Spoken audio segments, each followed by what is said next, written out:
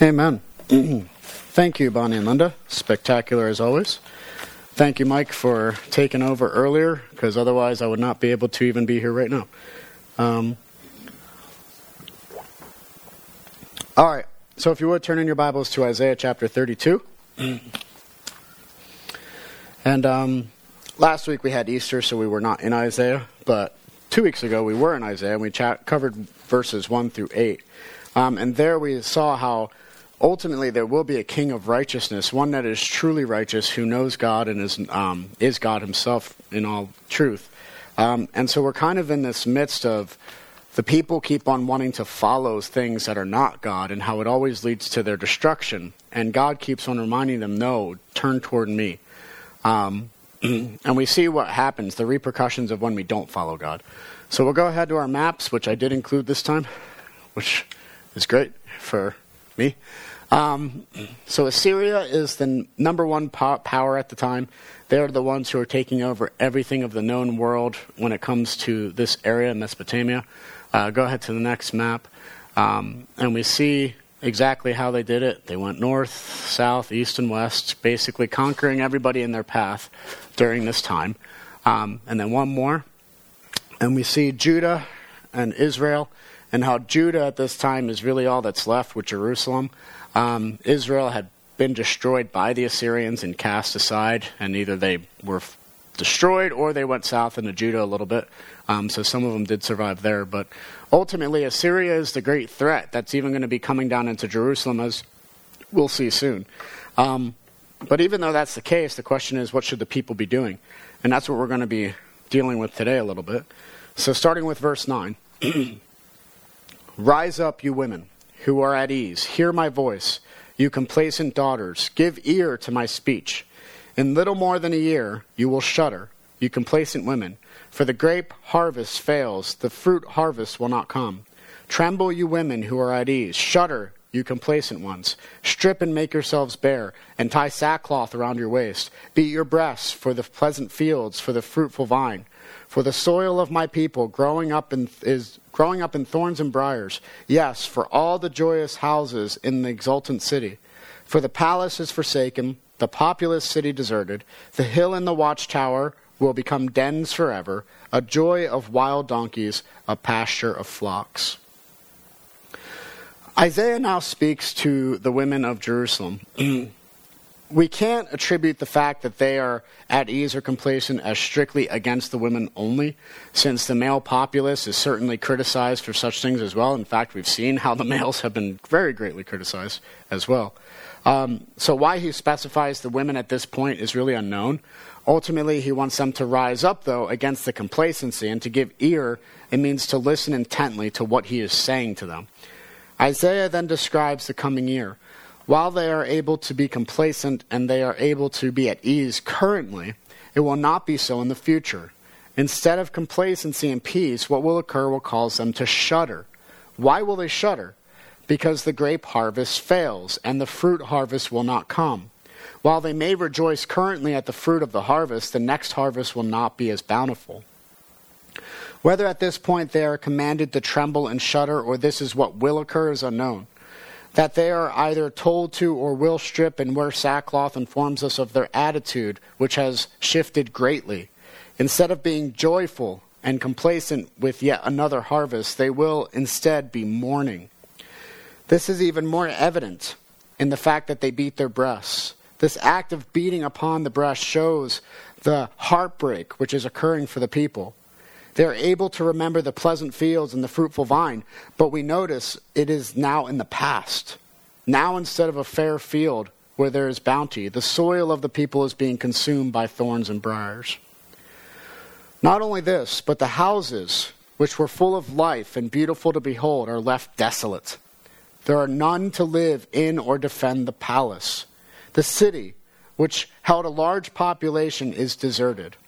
Whereas the city's inhabitants once entrusted the hills and the watchtowers to keep an eye for enemies, such places are useless as nature overtakes what was once cultivated land. Now I come to 15 through 18. Until the Spirit is poured upon us from on high, and the wilderness becomes a fruitful field, and the fruitful field is deemed a forest, then justice will dwell in the wilderness, and righteousness abide in the fruitful field. And the effect of righteousness will be peace, and the result of righteousness, quietness and trust forever. My people will abide in a peaceful habitation, in secure dwellings, and in a quiet resting place. Gonna take a sip of water.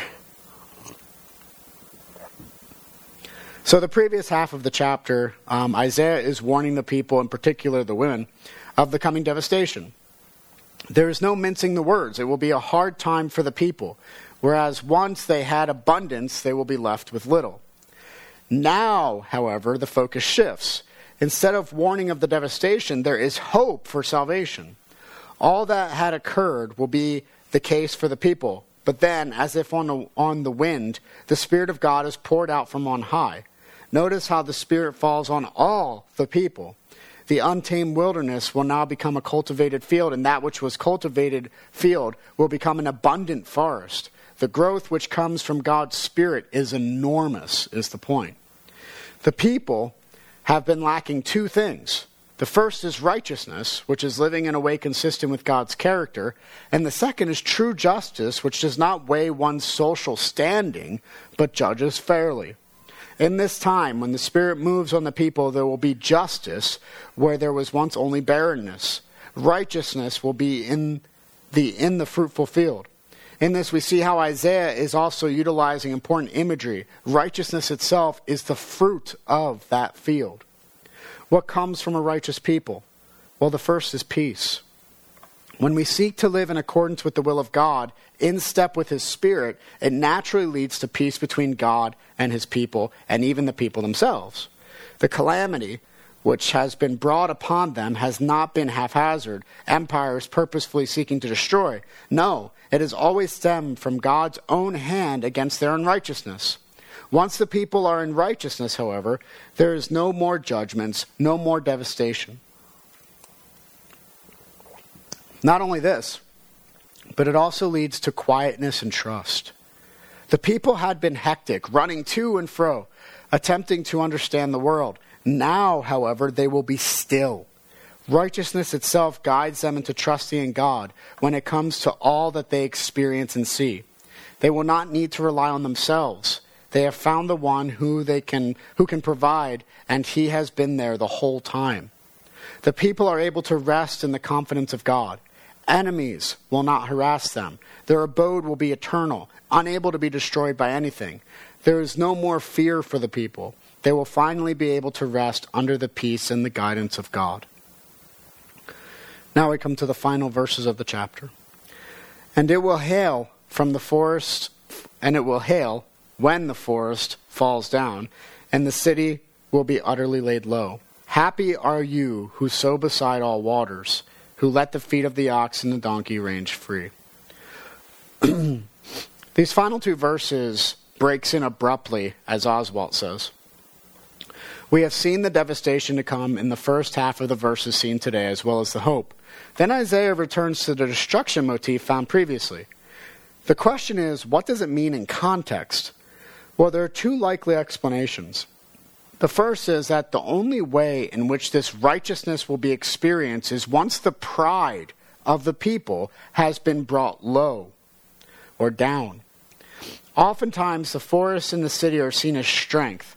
Only once the people's own strength has been eradicated will the Spirit be poured out on the broken people who now realize the truth, that they are powerless without God. The second explanation is that the forest represents Assyria. As we have seen over the course of the last number of chapters, Assyria is the major threat against the people. God has promised to deliver His people from the Assyrians, and as such, the hail from God will effectively destroy Assyria. Meanwhile, the city represents Jerusalem or even God's people. It will not be destroyed, but it will be laid low because of their unfaithfulness. Despite verse 19, the chapter does end with hope. There will be a time when the people will be able to sow without fear besides all waters. The ox and the donkeys will be able to have free range over the land in peace. The growth in cattle represents blessings being bestowed upon the people by God Himself. Alrighty. So the main point of these verses are to describe the coming devastation against the people of God because of their faithlessness. They have been complacent in their devotion to God, and though they reap blessings now, they will soon reap sorrow. Yet God will not leave them fully destitute. He will instead pour out his Spirit on the people, and they will know righteousness and justice as the cultivated fields know bounty. Ultimately, the Assyrians will find destruction while God's people will be spared and will find blessing. How are we doing, everybody? Can you hear everything okay? Am I doing okay? Everyone good? Okay, just making sure. I feel like I sound really bad. You sound different, not bad. Okay. That's all right. We only got like 2 pages left. We're good. All right. So gardens, they are interesting to me. They tend to be time-consuming. In order to cultivate a garden well, it requires knowledge, it requires patience, and a lot of hard work. The benefits of gardening well are made manifest when it is time for the harvest. Those who have properly managed their gardens, who have cared for it, will bear much fruit, whereas those who have neglected it will bear little. In a way, gardening is much like life. What we do, how we act, has just as much significance as with a garden. The way we feed ourselves, the way we manage our time and efforts have ramifications. There is a cause and effect with this world, and our lives are no different. Just as you care for the plants within your garden, so it is with life. Caring for your life will manifest in a good life. Thus, Isaiah's thought concerning the lazy women and the expectation of what will occur in the future for them is of prime importance. It is possible for us to be blessed here and now, and in that blessing it can cause us to become complacent in our faith. This complacency then leads to devastation. I can see this quite clearly in many of our congregations, and even with the United States in general. There was a time not so long ago when the church has stood on solid ground and made a significant impact on the culture through morality and ethics, and even in thought in general. Currently, however, the church has become somewhat irrelevant, as such things have become bywords for political agendas. It is almost as though what Isaiah has pronounced to the Judeans has come to pass in our own time. Things were looking good, yet we became complacent with our teachings and with our knowledge. The garden, which many before us had cultivated well, became wild because of our negligence, and we are dealing with the repercussions of it. Complacency in knowledge and actions always leads to this, and it should not surprise us to find ourselves in the place we are at today. Admittedly, this is a dire thought, and a painful thought to consider failure. Yet failures must be addressed in order for us to be able to move forward. Sometimes the best thing to do when the garden has become overgrown with weeds is to cut it all down and restart. Another thing to do is to very carefully take out the weeds in order to preserve what is good. In our own time, this is what we must do. We must realize that sometimes in order to progress, it is necessary for us to go backwards. It is reminiscent of a math problem. Sometimes we get along with an equation only to find that we had made a mistake somewhere. It would not do to continue forward knowing that the mistake was made, because then the answer would come out wrong. Instead, we would need to retrace our steps. And in retracing our steps, we can pinpoint where we want to stray. So it is with progress. Sometimes it means going backwards is something necessary in order for us to move forward. When it comes to the church, the best thing we can do is look back on the scriptures for guidance and for wisdom, to reflect on those who have come before us in church history, seeking the insights of those who came before, to continue to guard ourselves by cultivating our personal gardens as well as our corporate garden, which we all belong. But even now, the analogy is failing unless we understand what the fruit must be. It is easy to discuss gardening. It is easy to discuss what kind of produce, flowers, and herbs we plant in our gardens. It is different, however, to consider it with our own lives, our church community, and the communities in the world. Indeed, what is the fruit of our gardens? What is it that will establish what it means to have a good garden? Well, we know from Isaiah what it means to have a bad garden. It means briars and thorns and thistles. It means the cultivated plants being choked by the wild plants. It means complacency and faith. Indeed, in our current culture, the world sees briars and thorns as fruit, which should be cultivated. That's how they define it. Yet there is hope for us, as there was hope for the people in Judah. We learn in this text that though the harvest is now dwindled, it will not last forever. Indeed, there will come a time when the Spirit of God will be poured out on the people. This would lead to even the wilderness becoming a fruitful field, and even the once fruitful field becoming like a bountiful forest of life.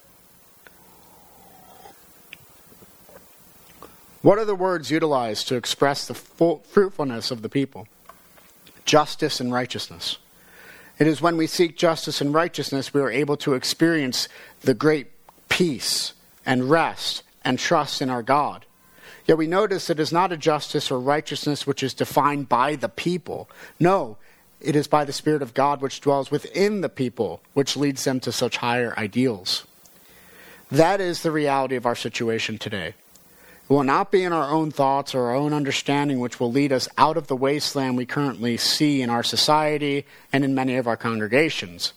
It will not be when we bend the knee to the ideals of the world. No, it will only be when we are led by God Himself, which we will begin to see the fruit of true justice, true righteousness, true peace, true quietness, and true trust in our God.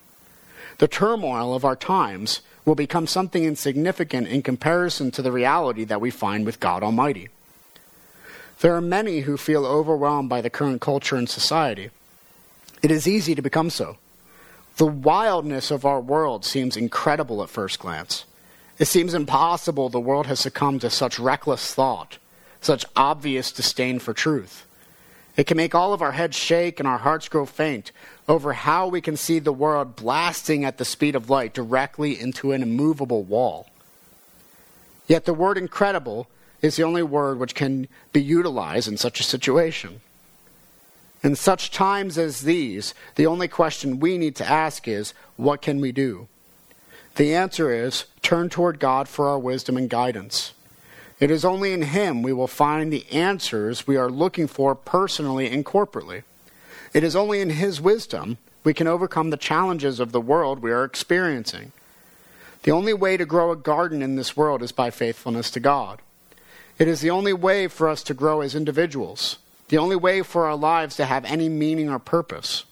Without God, there is none of these things, because without God there is nothing, and therefore we are nothing. Yet in the presence of God, we find our hearts at peace, and there is rest, not for a short duration, but for eternity if we should seek Him. He is the ultimate gardener. He knows that which will provide the greatest abundance.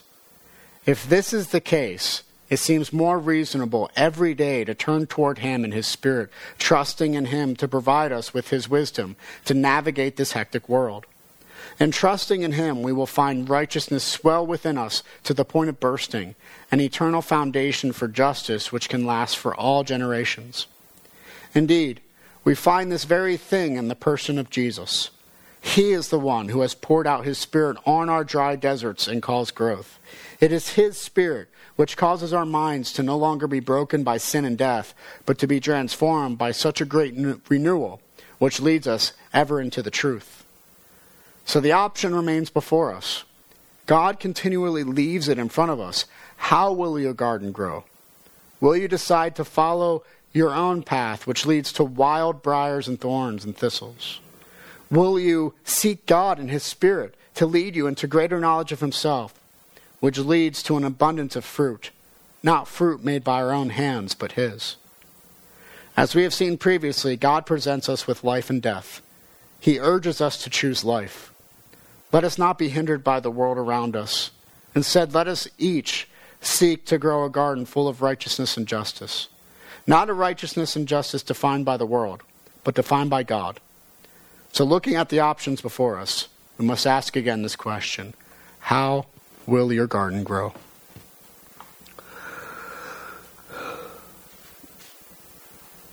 So naturally, I think that this leads us to the gospel. And it's in the gospel of Christ that we have our ultimate foundation for all of reality, all that we experience. From the beginning to the end, the Alpha and the Omega, we find that it is in God that we find sustenance and we're able to find a sustainable understanding of all that we experience. And it all begins with our origins. Where it all began? Well, it began with God, and He created all that we experience today. And last of all, He created human beings to bear His image so that we could have true value and purpose and meaning in this world. It's because He exists that we have these things to begin with. And when the world tells us that we have them because we just do, they're stealing from what God has done. It's a terrible thing that the world does when they tell you that you have value and purpose and meaning, and yet they also tell you that you're made of nothing. It doesn't make any sense. And it shows you just how wicked we've become when instead of bowing down and saying how great God is for creating us in such a way, we steal instead. Indeed, and this is what is the problem. This was the problem with the people of Judah, is that they would continue to seek other means instead of God. They would look for other sources of power to sustain them. I mean, the book of 1st and 2nd Kings and 1st and 2nd Chronicles, if anyone's read them recently, well, they'll know just how often these people would turn to anything other than God. And we do the same thing today in our own culture, in our own world. At this last business meeting, I talked about how paganism is on the rise. How in certain school districts in California, it's demanded that they praise and worship gods of the Aztecs. Meanwhile, in our own area, in Tioga County, there are people who worship crystals, believing that they get their power from crystals. Why? Why are we trusting in pagan thought? Why do we turn toward nature in order to sustain us? Because the truth is, it can't. It's just a rock. And those deities, they're dead. They're nothing. Not in comparison to God, anyway. And so when you see how often we steal from each other, and then ultimately we steal from God as well, it's no wonder why He gets so angry with people. Because that which was created so wonderfully, His image bearers, turn away from Him. We deserve judgment because we are wicked people. It's as simple as that. But, like we learned in today's passage, thanks be to God, because He has sent His Spirit. And that it's through the life, death, and resurrection of Jesus Christ, in time, space, history, and flesh, that we find our redemption. And that through the same Jesus, we know what true righteousness is. We know what justice is. Our world, if you haven't noticed, these terms, justice in particular, it's a buzzword right now, right? Because people want it. Well, guess what? In Christianity, we have the answer. We know what it is. And it's found in this person, Jesus. You know, the whole world is trying to define it. We have a definition. It's found in God. And so we rejoice because we have been redeemed. And His Spirit has been poured out on us if we believe. And if we walk in step with the Spirit, it leads to peace, gentleness, kindness, self-control, love, grace, and mercy. All the things that this world lacks on its own. And where is it leading us to? Well, if we don't believe and we continue our own way, it leads to no life. It just leads to death. But if we follow after God, it leads to eternal life, eternal peace, eternal grace, mercy. Isaiah keeps reminding the people, turn toward God, turn toward God, turn toward God. In our present culture, our mantra is the exact same thing. We all must seek to turn toward God. Let us pray. Father, we thank You so much because You are a mighty God. You have sent Your Son, Jesus Christ, to die for us. You have taught us Your ways through Your scriptures. You have given us knowledge of Yourself, of how we are to be in light of who You are. And Lord, we rejoice in this because without You, we would have no foundation. Instead, we would be aimless in our ways. But You have shown us the way. You have shown us the truth. And so, Lord, we ask that You would continue to lead us into that truth. That we would not be deviated by what is false in this world, which keeps on trying to get our attention and keeps trying to say, turn toward me instead. No, that we would only seek you. Because, Lord, you are the one true source of power. You are the one true source of all that is good. There is none like you. And, Lord, it is from you that our gardens grow.